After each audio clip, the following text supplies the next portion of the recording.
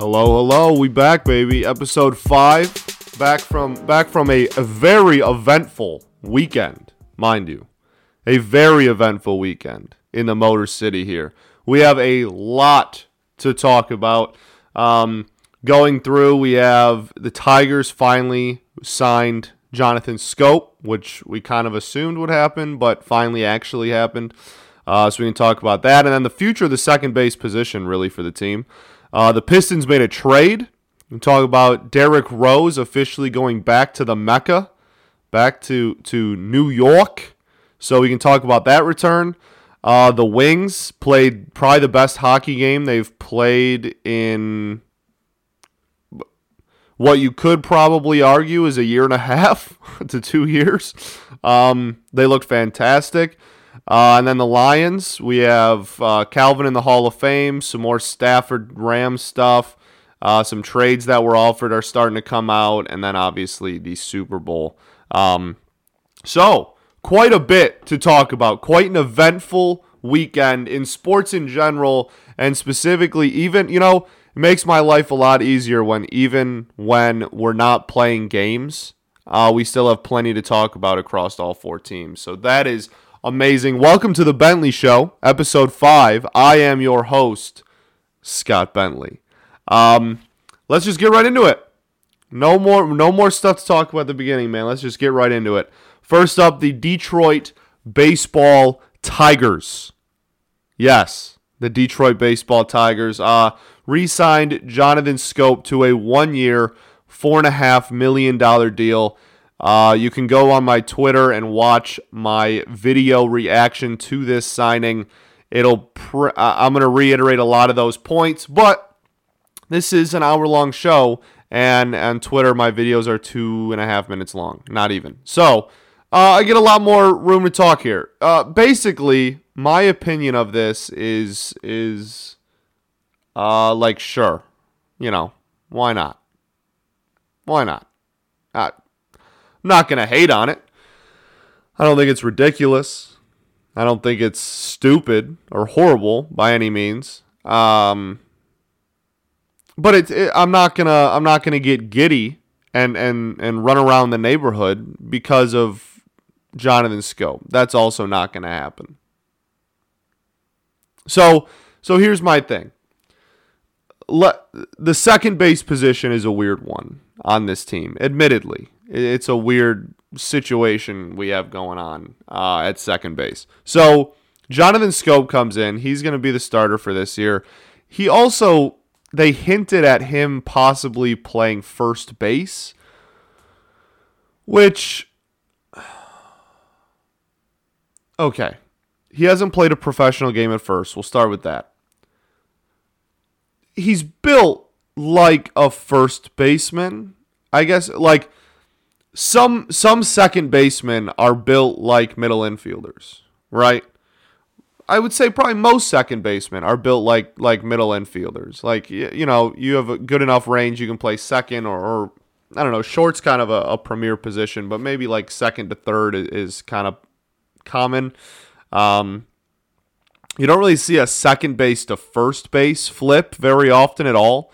So that's interesting for starters. But he is, he definitely doesn't have the range or defensive ability to play short or third. So or outfield, heaven forbid. So first is definitely, the quote was him and AJ Hinch talked about his defensive versatility and what he brings to the table as far as different positions he can play. By process of elimination, it just has to be first base. It has to be. There's no way AJ Hinch is about to tell this dude he can play shortstop. That is just not happening. And the third base is kind of log jammed, to be honest with you. So there's no way they're moving him to third in an organization that has quite a few third basemen coming up through the system in the high levels or just flat out in the majors. So it has to be first. It has to be first. Now, it's weird. This is so weird. This organization has to make even the smallest things ridiculous. I'll reiterate I'll reiterate my video really quick before we move on to how the infield and how second base in particular is going to look in the future. This is like fine, but like again, I'm not. We didn't have a second baseman as of 3 days ago. Before we signed him Friday, we did not have a second baseman. Isaac Paredes is amazing, and I love him, and I think the world of him. I think the future is very bright for him. I think it's pretty clear that everyone agrees that he is not ready to be an everyday starting second baseman at the major league level. I think odds are pretty good he starts the season in the minors and gets some reps in at second there. And then we only signed Paredes to a 1-year deal, or Scope rather, to a 1-year deal. Maybe if he does well enough, we can flip him at the deadline or something. Paredes can come up in the second half. Also, he doesn't even need. It's not a dire need for him to come up and get. He's 21. Like, people kind of forget how young he is sometimes. So it's not a dire must-have. It's not like this dude's been in the minors 6 years and we're like, okay, stop with the service time crap. Let's finally call him up. Geez, like, he is still 21. So he just needs some reps at second. And because, again, third base is log jammed. Paredes doesn't really have a spot there. And he's not good enough to play shortstop at the major league level. So if you want to find a spot for him, you're going to have to teach him how to play second, because that is wide open. Because, again, before we signed Scope, we literally didn't have one. The only other person even in consideration for this would be, I guess, Willie Castro. Willie Castro hit very well last year, got 4th place, I believe, for AL Rookie of the Year. And he should have been higher. He shouldn't have won it. Kyle Lewis absolutely deserved to win it, but he probably should have been second, if we're being completely honest. He had an incredible year at the plate. That being said, he is a horrid defender. Like, horrible. Like, in 30 games, pushed like -10 DRS. Like, that's defensive run saves for those who aren't analytically baseball inclined.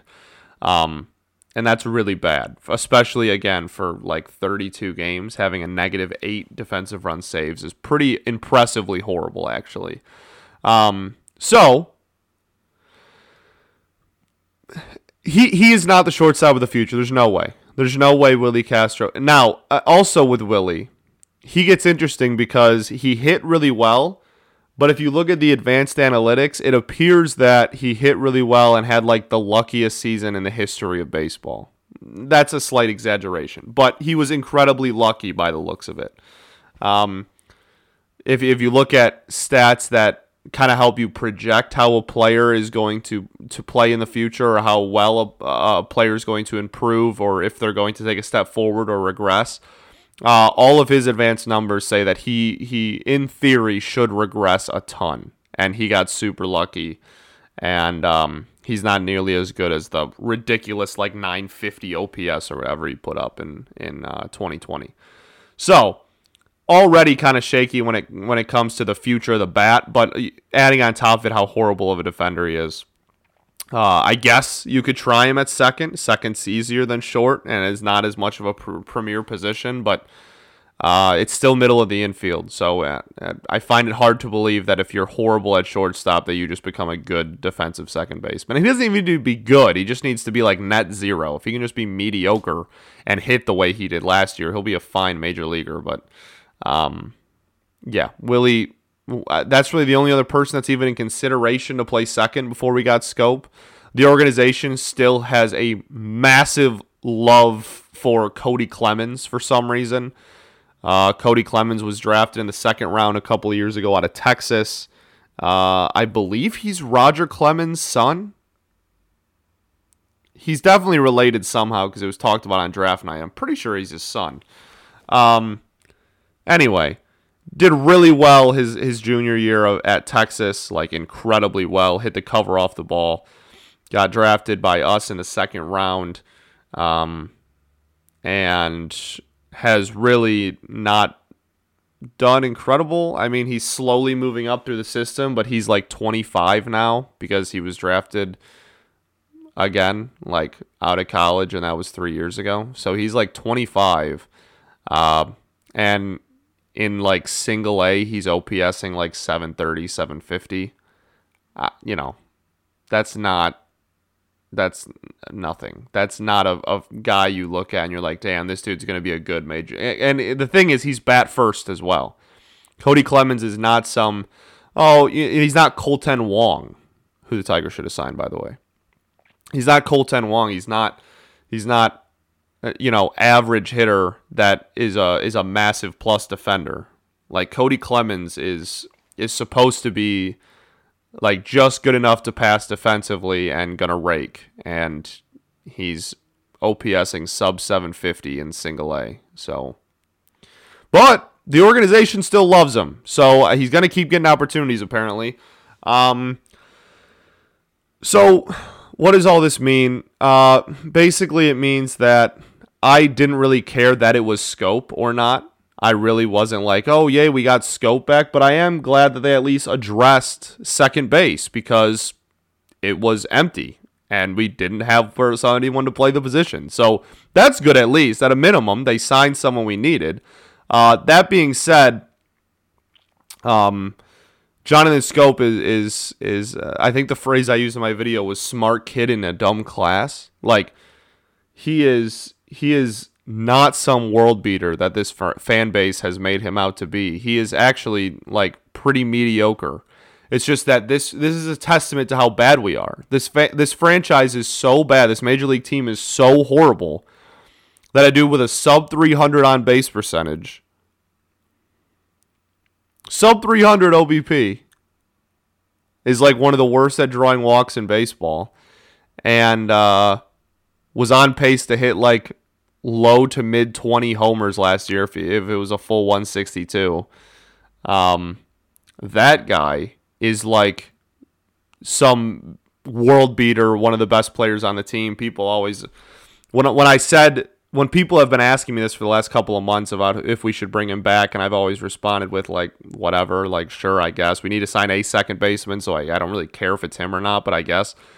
People and they're like, oh, he was one of our best players. How could you say that? Yeah, he was one of our best players because we are horrible, not because he's that good. Look at his baseball savant page, man. It's a whole lot of blue. It's a whole lot of blue. He's really not that good. He didn't even OPS 800 this year. He had a sub 800 OPS and a sub 300 OBP. I promise he's not that good. But, again, I'm not trying to say that I hate the signing. We have a second baseman now. We didn't have one at the start of the weekend. So, like, props. I guess I'm happy that we at least have one. Just to wrap up here, like I said, the second base position is weird now. Scope is definitely not a long-term solution. Again, I know he looks like he's incredible because he's playing alongside a bunch of trash cans.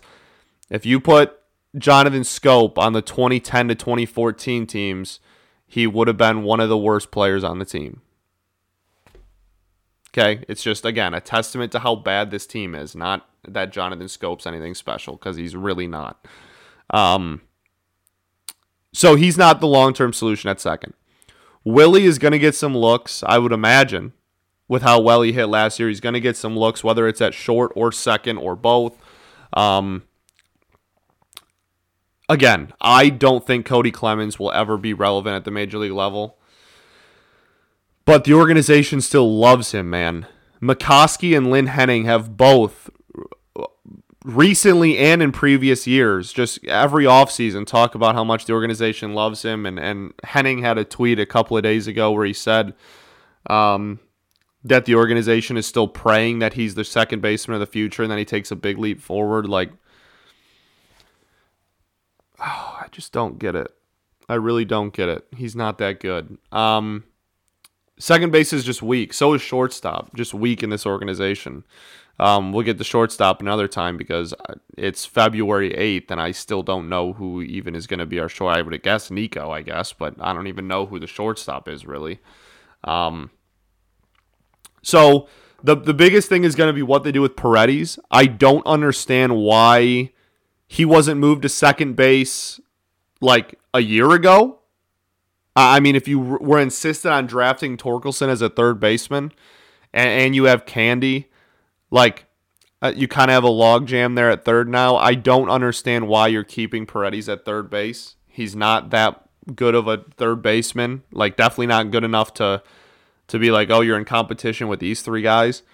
I think it makes way more sense to move him to second. He's played professional games at second. He's a decent defender at second. So I'm praying that when he starts the season in AAA this year, that he does so playing second base, and they just don't keep throwing him out there at third and being like, oh, we'll figure it out when the time comes. No, you have a logjam at third, and you have no one, literally no one, at second. It makes no sense to not put him at second base to start off the year in AAA. No sense. Please be a competent organization for one time in my life. Be competent. There is no argument against putting him anywhere besides second at AAA to start off the season. None. All right. The Detroit basketball Pistons. Derrick Rose has officially been traded. D Rose is gone.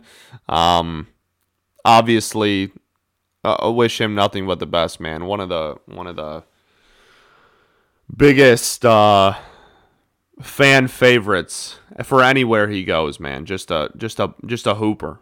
Just a guy that no matter where he goes the rest of his career, what an incredible career and what a devastating career and everything in between. So obviously wish him nothing but the best and hope that he can do something with the Knicks. This is his second time playing in the Mecca, so hopefully this time goes better than the first time, as we all remember that. The trade itself, okay, Derek, amazing person. Just like I said, no matter where he goes, he's a fan favorite.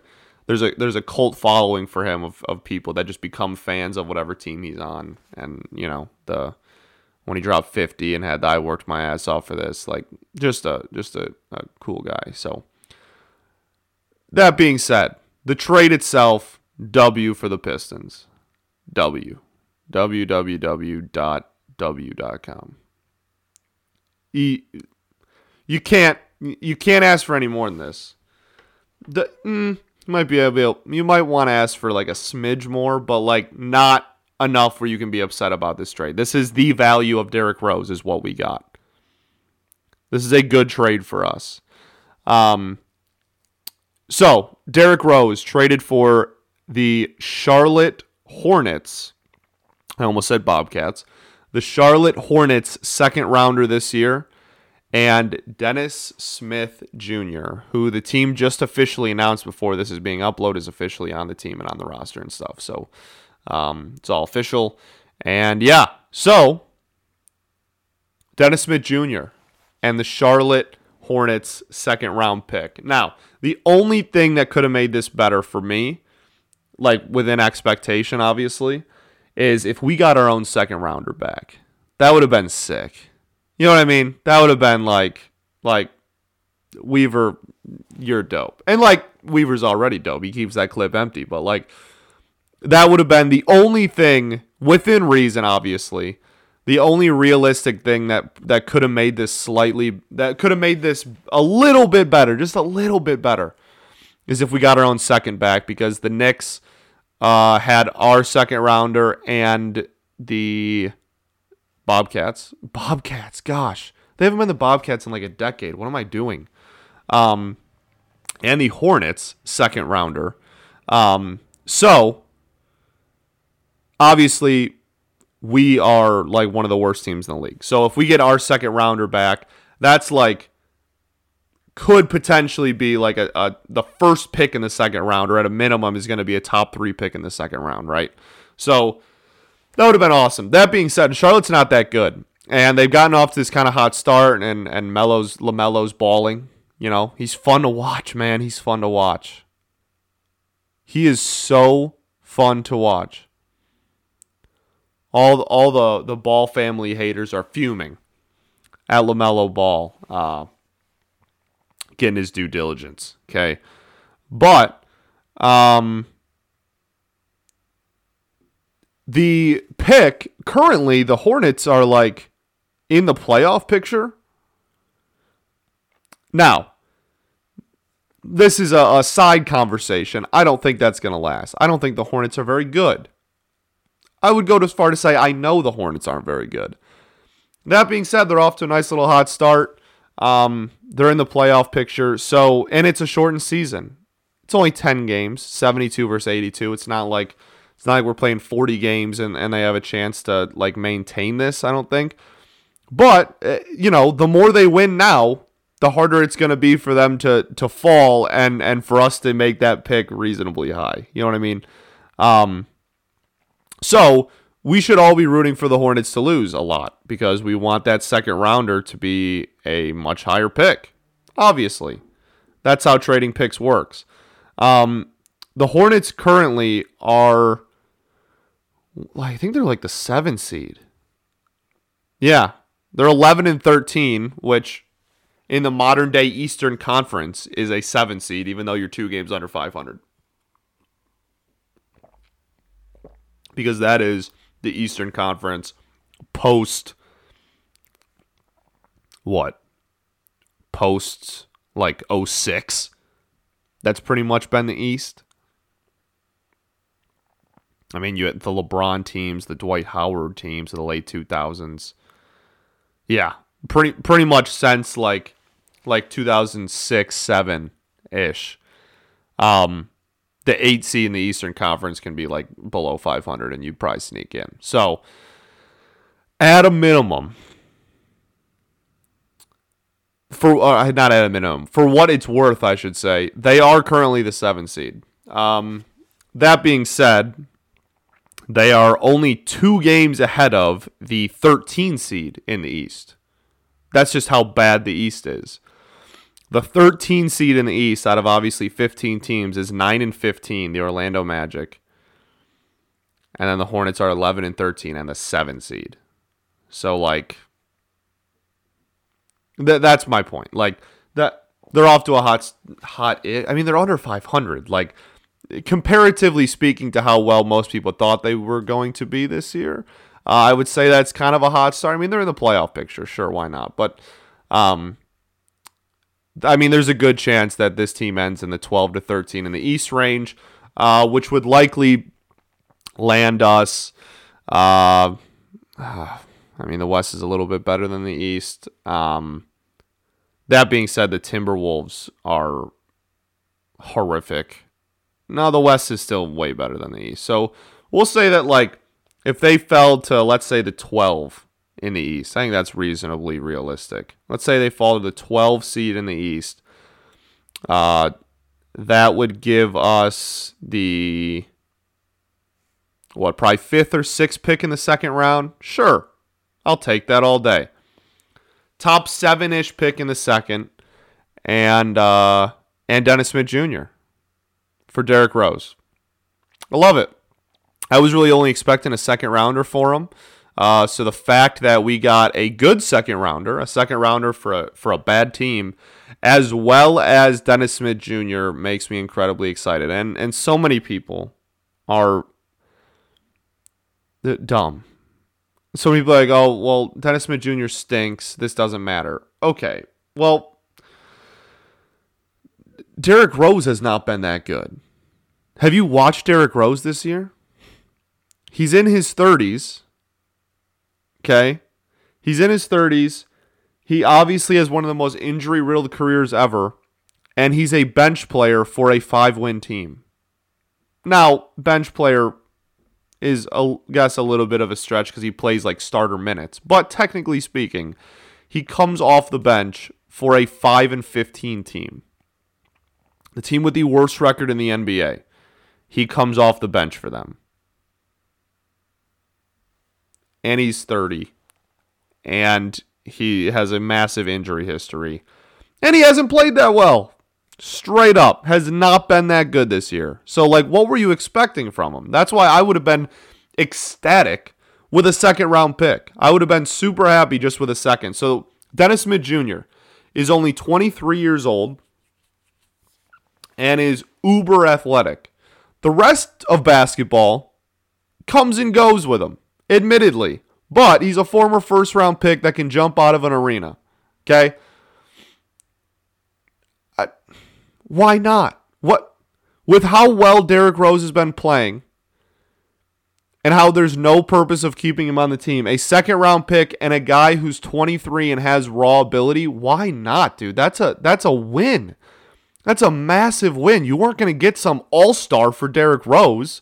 You were going to get a project like that. And honestly, looking at the landscape of the NBA, I think a 23-year-old with extreme athleticism is about as good of a project as you could expect in return for Derrick Rose and getting a second rounder.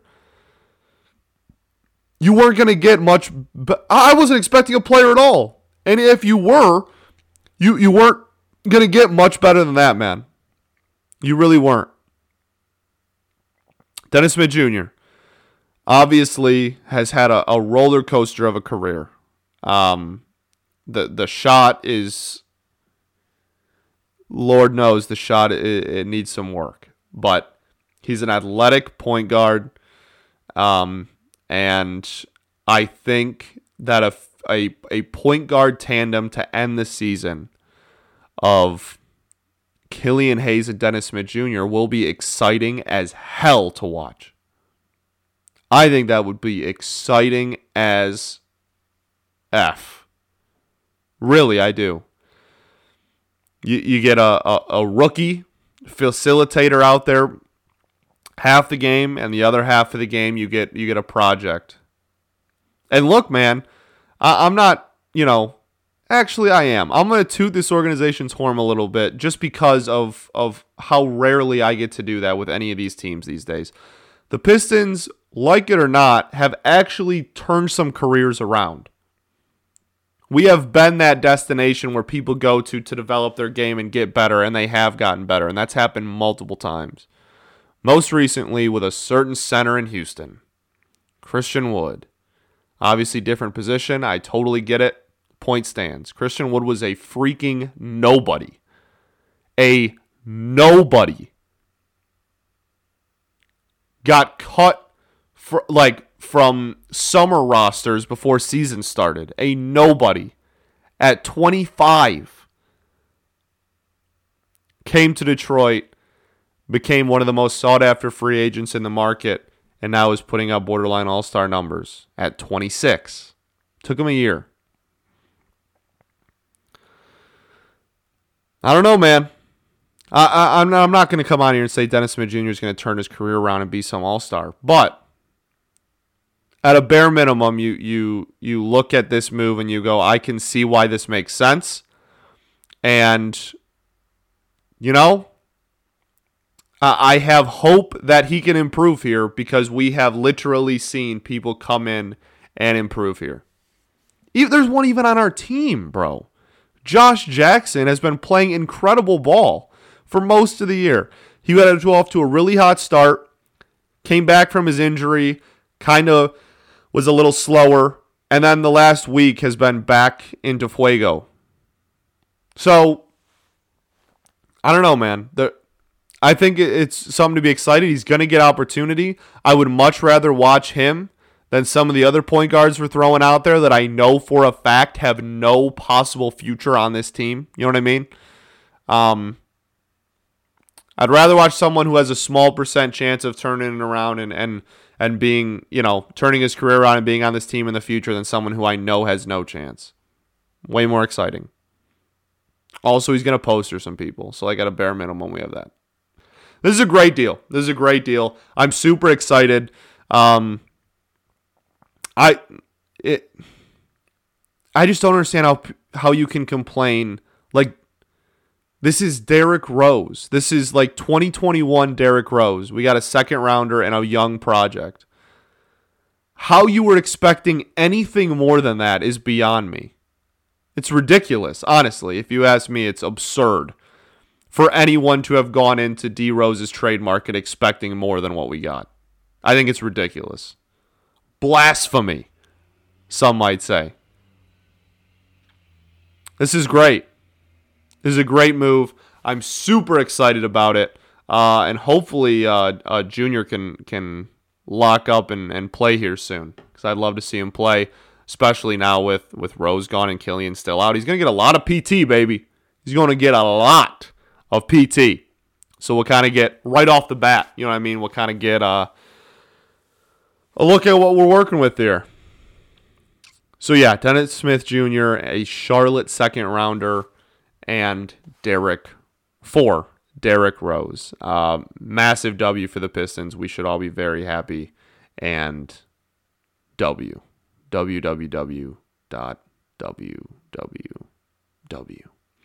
All right, next, the Detroit Hockey Red Wings played a game yesterday, that's the phrase. I know, it was the big game of the day. There was no sporting event bigger than the Detroit Red Wings against the Florida Panthers. It definitely was bigger than any other sporting event going on Sunday.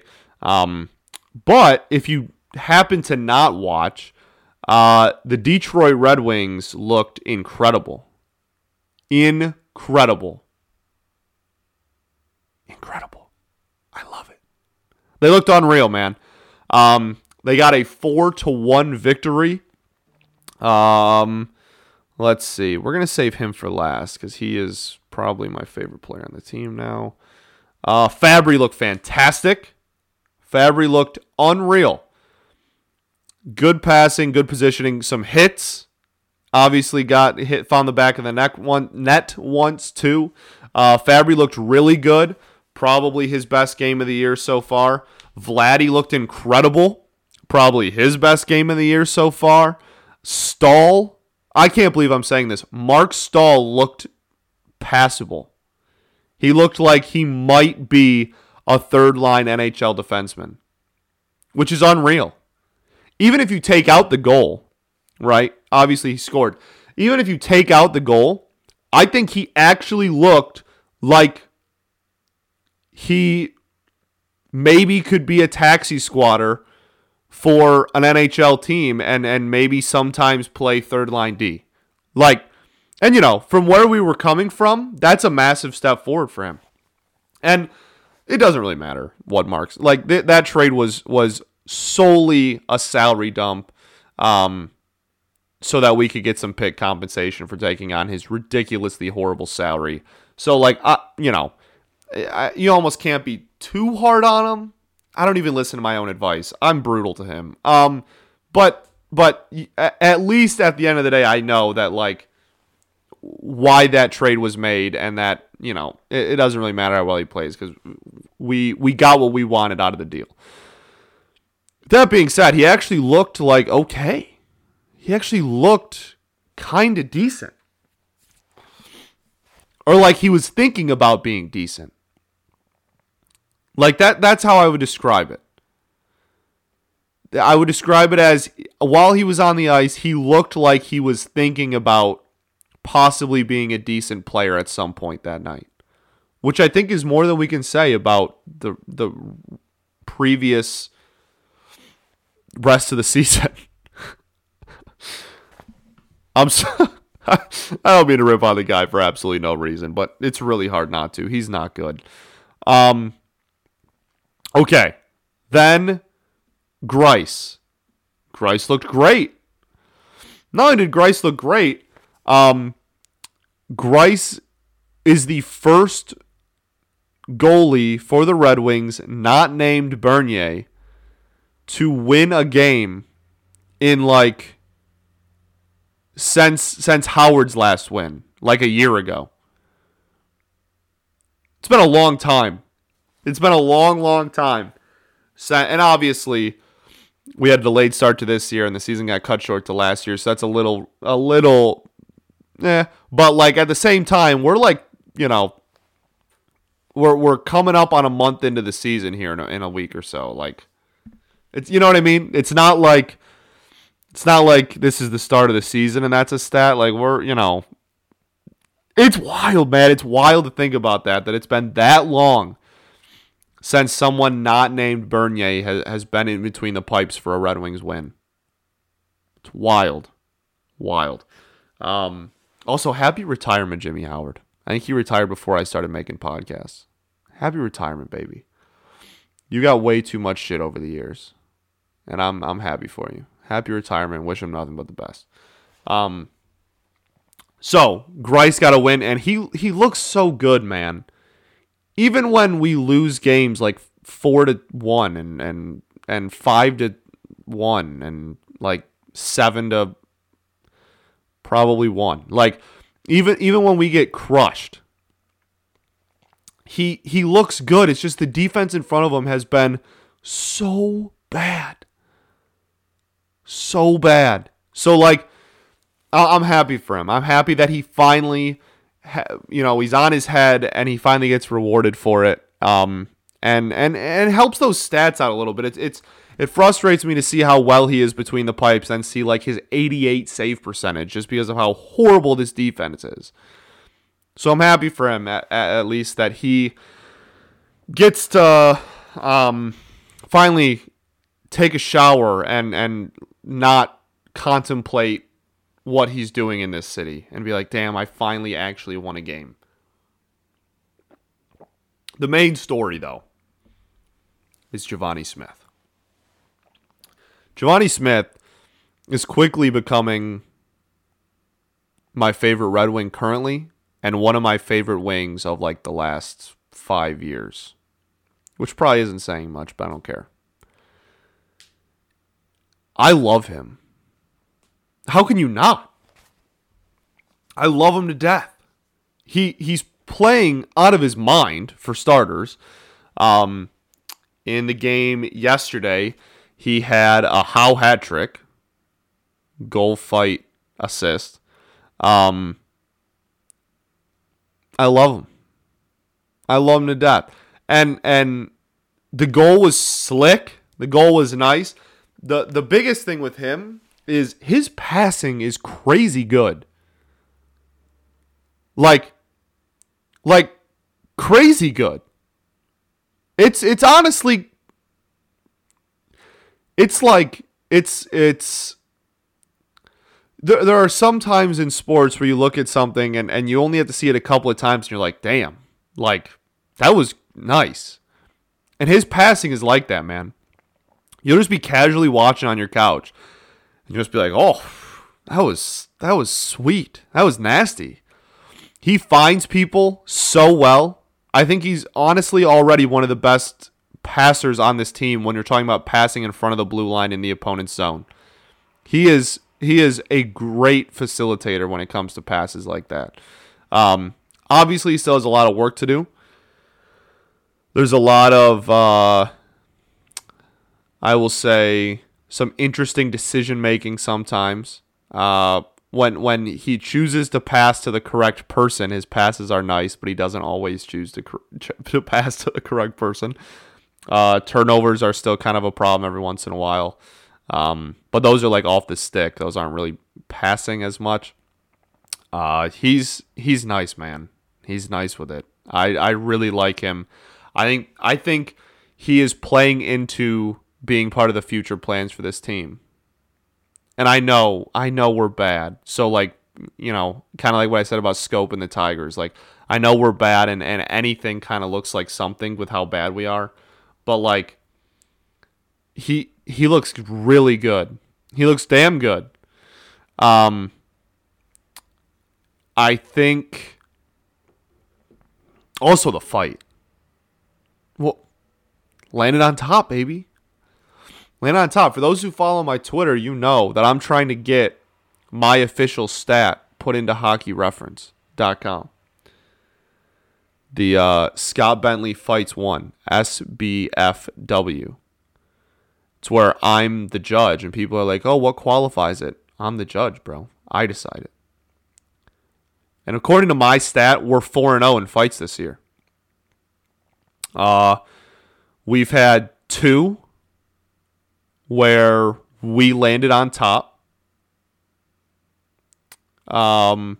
We had 1 that was decisive, just like no doubt about it.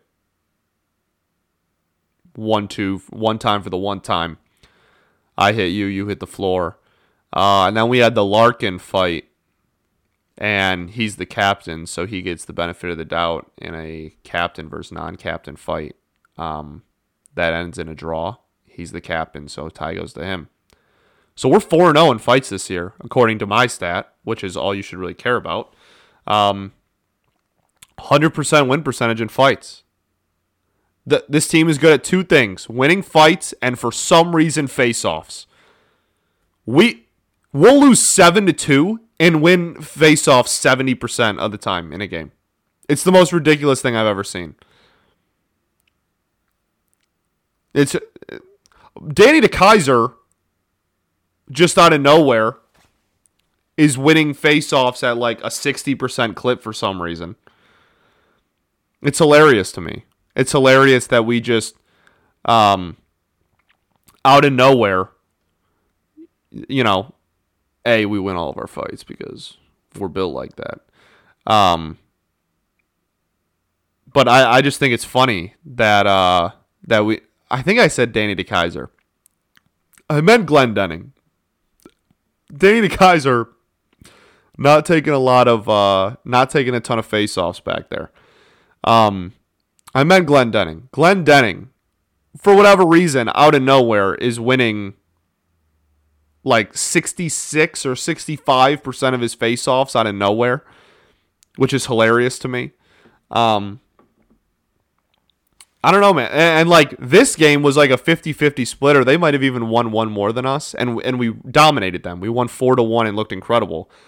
And then if you look at like the last 4 games that we've just gotten destroyed, or even over the entire 7-8 game losing streak, we'll out-face off a team like 68% to whatever math that comes, 32%. I don't get it, but I'll take it. At least we're good at something.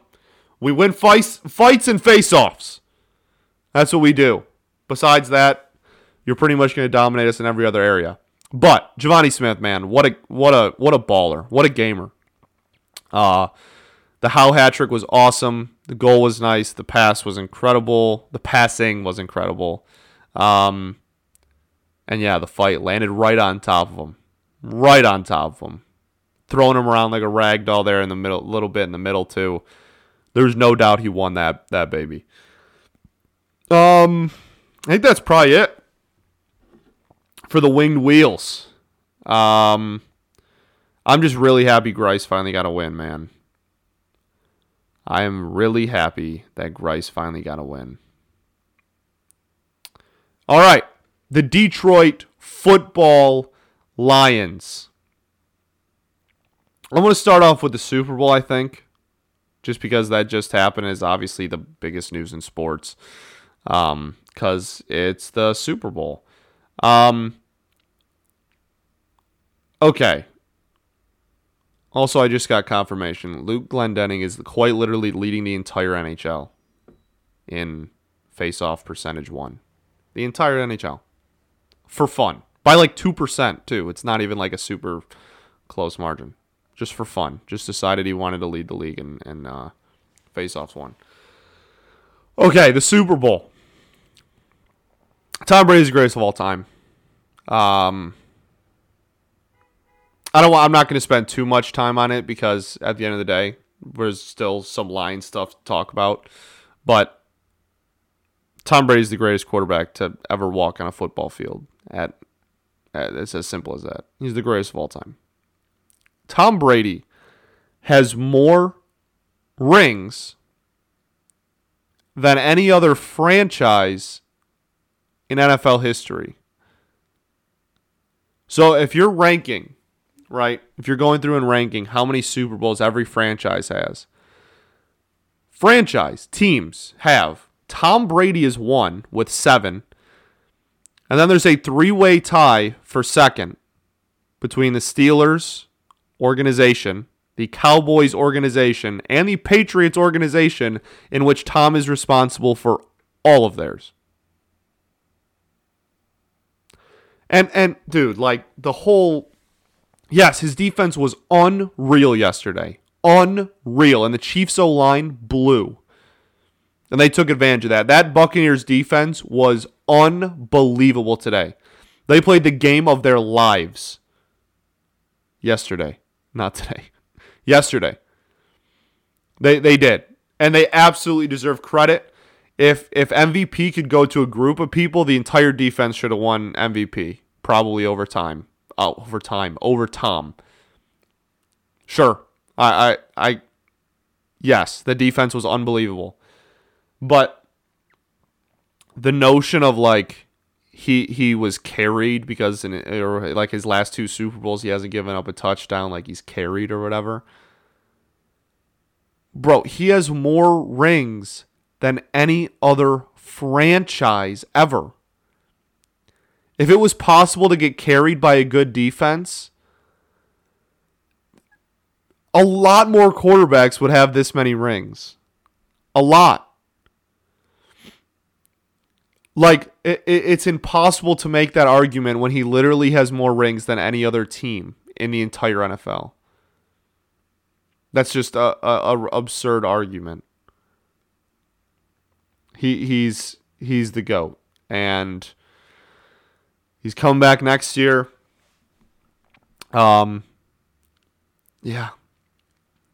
He's the GOAT, man. But that defense deserves its credit. Undeniably, that defense deserves a hell of a lot of credit. Jason Pierre-Paul, what a career.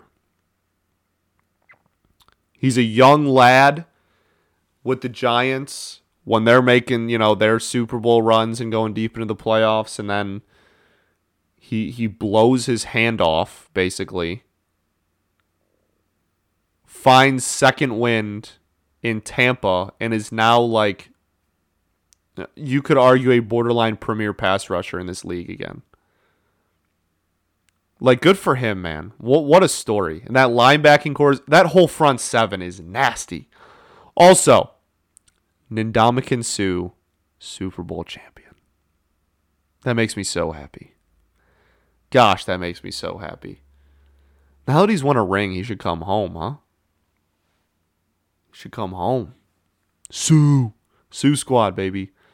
I went to the Packers Lions Thanksgiving game. Was it Thanksgiving? I went to a Packers Lions game Sue's last year in Detroit. And I fumbled into these tickets. These are like family and family friends had, actually it was, I don't remember. I barely remember what I had for breakfast this morning.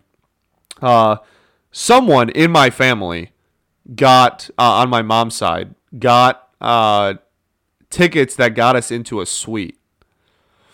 And so me and my sister are up there in the suite, and we're just like amazed by the fact that we're in a suite at Ford Field in a Packers game. And we look to our right, and the suite directly next to us is Ndamukong Suh's family. And they all have flags and stuff and eye paint that says Sue Squad on it. And it's like his mom and his family is all right there. It was one of the craziest things. So I'm really happy for him. I'm really happy for Sue. He's also had a hell of a career, and at one point was one of the most hated athletes in the sport. So I'm happy that he got his due, and that he is a Super Bowl champion. Ndamukong Suh, baby. Oh, that makes me so happy. Okay, moving on from the Super Bowl. Like I said, don't want to spend too much time on it.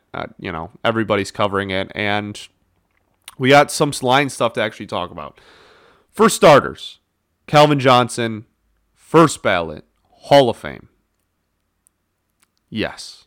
Put on the board, yes. So happy. Don't need to spend too much time on this either. Just wanted to acknowledge it and say it's deserved. But I really hope that Sheila and him can work something out, man. Because it is so sad to hear him talk about the Detroit. Because every single time he talks about how much he loves the fans and how they are the greatest people he's ever met, and that Detroiters are more of a home than his actual home, and how much he loves all of us. And then he talks about the organization, and he talks about it like I can't even find a comparison. You can feel the hurt, I guess is what I'm trying to say. He talks about it so negatively, and you can tell that he's so offended. He's offended to have been part of that organization. Offended. And on the Hall of Fame, night where he got inducted, he was asked about the relationship with the Lions, and he, encouraging words. He said that him and Sheila have had some conversations, and they're working toward having a better relationship going forward. Just pay the man his fucking money. Gosh. That gets me so upset. Pardon my French. I know I said I was going to try to swear less, but gosh, that makes me so upset. Pay the man his effing money. Ridiculous. Embarrassing franchise. Embarrassing. Probably the second best player to ever play for you. You owe him in the Ford family, you owed him chump change. What he is owed is literally chump change to the Ford family. You own an NFL franchise, bro. Gosh, that pisses me off so much. Pay the man his freaking money. Unreal. So, that being said, Hall of Fame, I'm so happy for him. He is the greatest wide receiver of all time. Argue with a freaking brick wall. Greatest wide receiver of all time. Best to ever do it. Best wide receiver to ever walk on a field at any level. Greatest of all time. At me. See if I care. At me. All right. Now, Calvin, Hall of Fame, greatness. First ballot, more than deserved, yes. Calvin's quarterback, not John Kidna, not Dan Orlovsky, Matthew Stafford, is now a Ram, obviously. And the report being that he is attracting players to come play for him in LA. The big one, the noteworthy one that is confirmed already by like every news source in America is Marvin Jones. Now, do I need Marvin Jones back on this team in 2021? Absolutely not. Marvin Jones is amazing. I love him. He seems like an unbelievably cool human being. And on a personal level, I love him to death. He was on those Bengals teams that I loved as well. And then obviously came here and made me love him even more. Great guy. That being said, I don't need a slow veteran wide receiver on my rebuilding team. I really don't. Now we're gonna have to get somebody because we have none of our wide receivers are under a contract past this year. I'm pretty sure. So we're gonna have to get somebody. We're gonna have to get some receivers. But Marvin Jones not staying in Detroit I'm not gonna lose sleep over it. I wish him nothing but the best. I hope if he goes to LA that him and Stafford win together. That'd be amazing. It'd be an awesome story for obviously the two of them, but honestly for Detroit. But I don't need him on my football team and coming up in the year of 2021. Fall of 2021, I'm not losing sleep if Marvin Jones isn't on my roster. Okay? I'll start with that. The other thing I'll say is this. What does it say about an organization where you can have a quarterback for 13 years and not once did was there a single report of anyone who went, damn, I really want to play with 9, so I'm going to go to Detroit? And he hasn't even played a game in LA yet. He's been a Ram for a week. Basically, the day he is traded to the Rams, there's an entire article written about the fact that players really want to play with him and he's attracting names. What does that say about you as an organization? It's embarrassing. Again, we talked about it with the Calvin thing. That is embarrassing. Embarrassing, man. The only other thing with Stafford that also came out, offers that were made for him are starting to slowly trickle out. So we heard the Carolina one last week. Without a doubt, we made the right decision. You can go listen to my opinion on that in episode 4. Made the right decision. Glad we took the deal we did. That being said, the new one was our initial offer to the Rams. Apparently, we asked about Aaron Donald, and look, man, people tried to clown us. That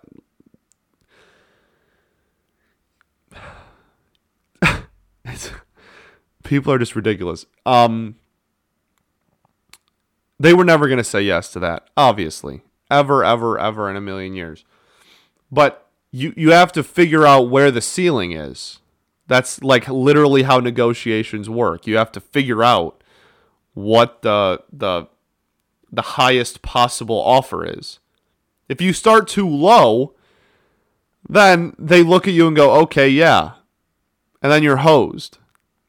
So you have to start ridiculously high and then slowly work down to where that's literally just how negotiate. I'm not some master negotiator, but I'm just, it's ridiculous for people to be like, wow, Holmes is a freaking idiot. Why ever would he ask that? What a moron. The Lions GM's a dumbass.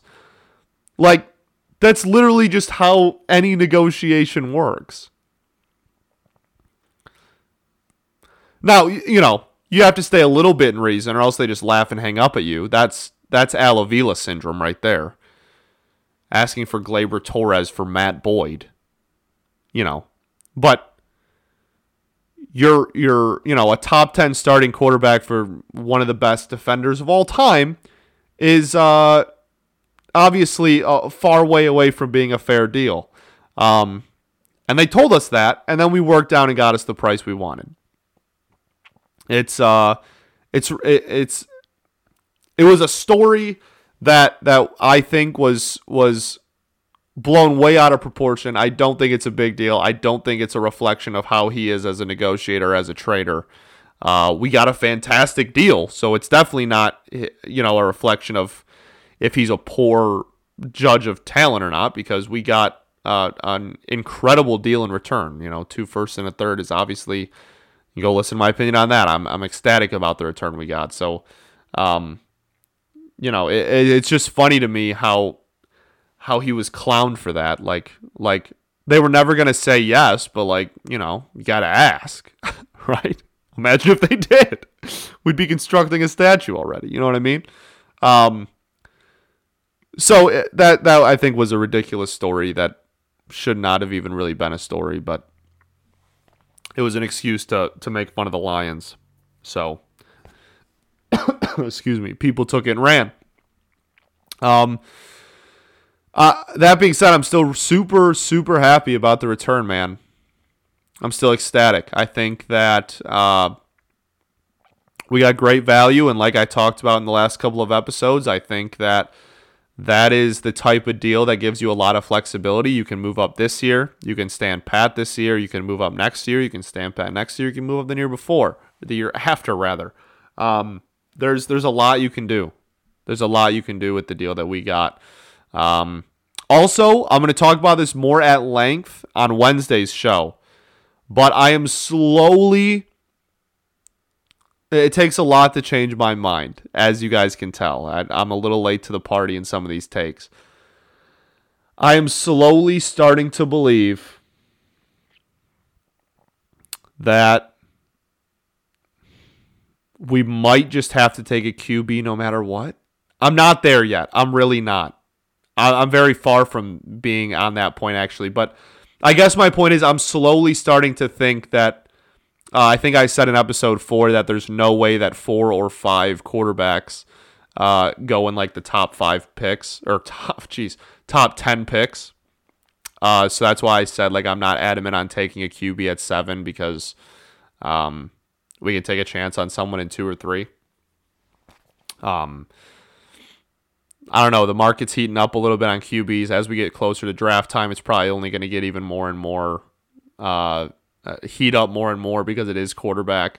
I'm slowly starting to think that might have been a wrong take and that there's a legit chance that 4 quarterbacks go in that top 10 range. Which, if that is true, we might just have to say screw it and just take best QB available at 7. I don't know yet, though. We still got a long ways to go. I'll talk about it more in depth on Wednesday. But listening to some people who are much smarter than me in the football world talk about it, I'm slowly getting there. Still not even close to being there, but I'm thinking about plugging in the address in Google Maps and possibly debating on going there. Okay? Not there yet, though. All right, that'll do it for the Lions, which means that'll do it for the show. Thank you so much for listening. The support continues to be unreal. I continue to love doing these, and I will continue to do these because of that. So many people reach out after every episode I publish, honestly, and just make me feel very appreciated. So it's incredible. I'm going to keep doing it. Thank you for listening. We are on pretty much anything. We're now on Google Podcasts. We are on Apple Podcasts. We are on Podbean, and we are on YouTube. We're on anything. YouTube, you want to see my beautiful mug. That's your fault. So we're on everything. Be sure to rate 5 stars if you're on a platform that allows you to rate. That, not all of them do for whatever reason. I don't know. The podcast industry is weird. So be sure to do that. Thank you so much. You can write a review and call me an idiot. That's more than welcome. At least you're writing a review. You know what I mean? I kind of get credit for that. So go for it. Besides that, thank you all for listening. I will see you all again on Wednesday. Peace and love. Going to therapy is dope. Go Detroit sports, baby. See you Wednesday.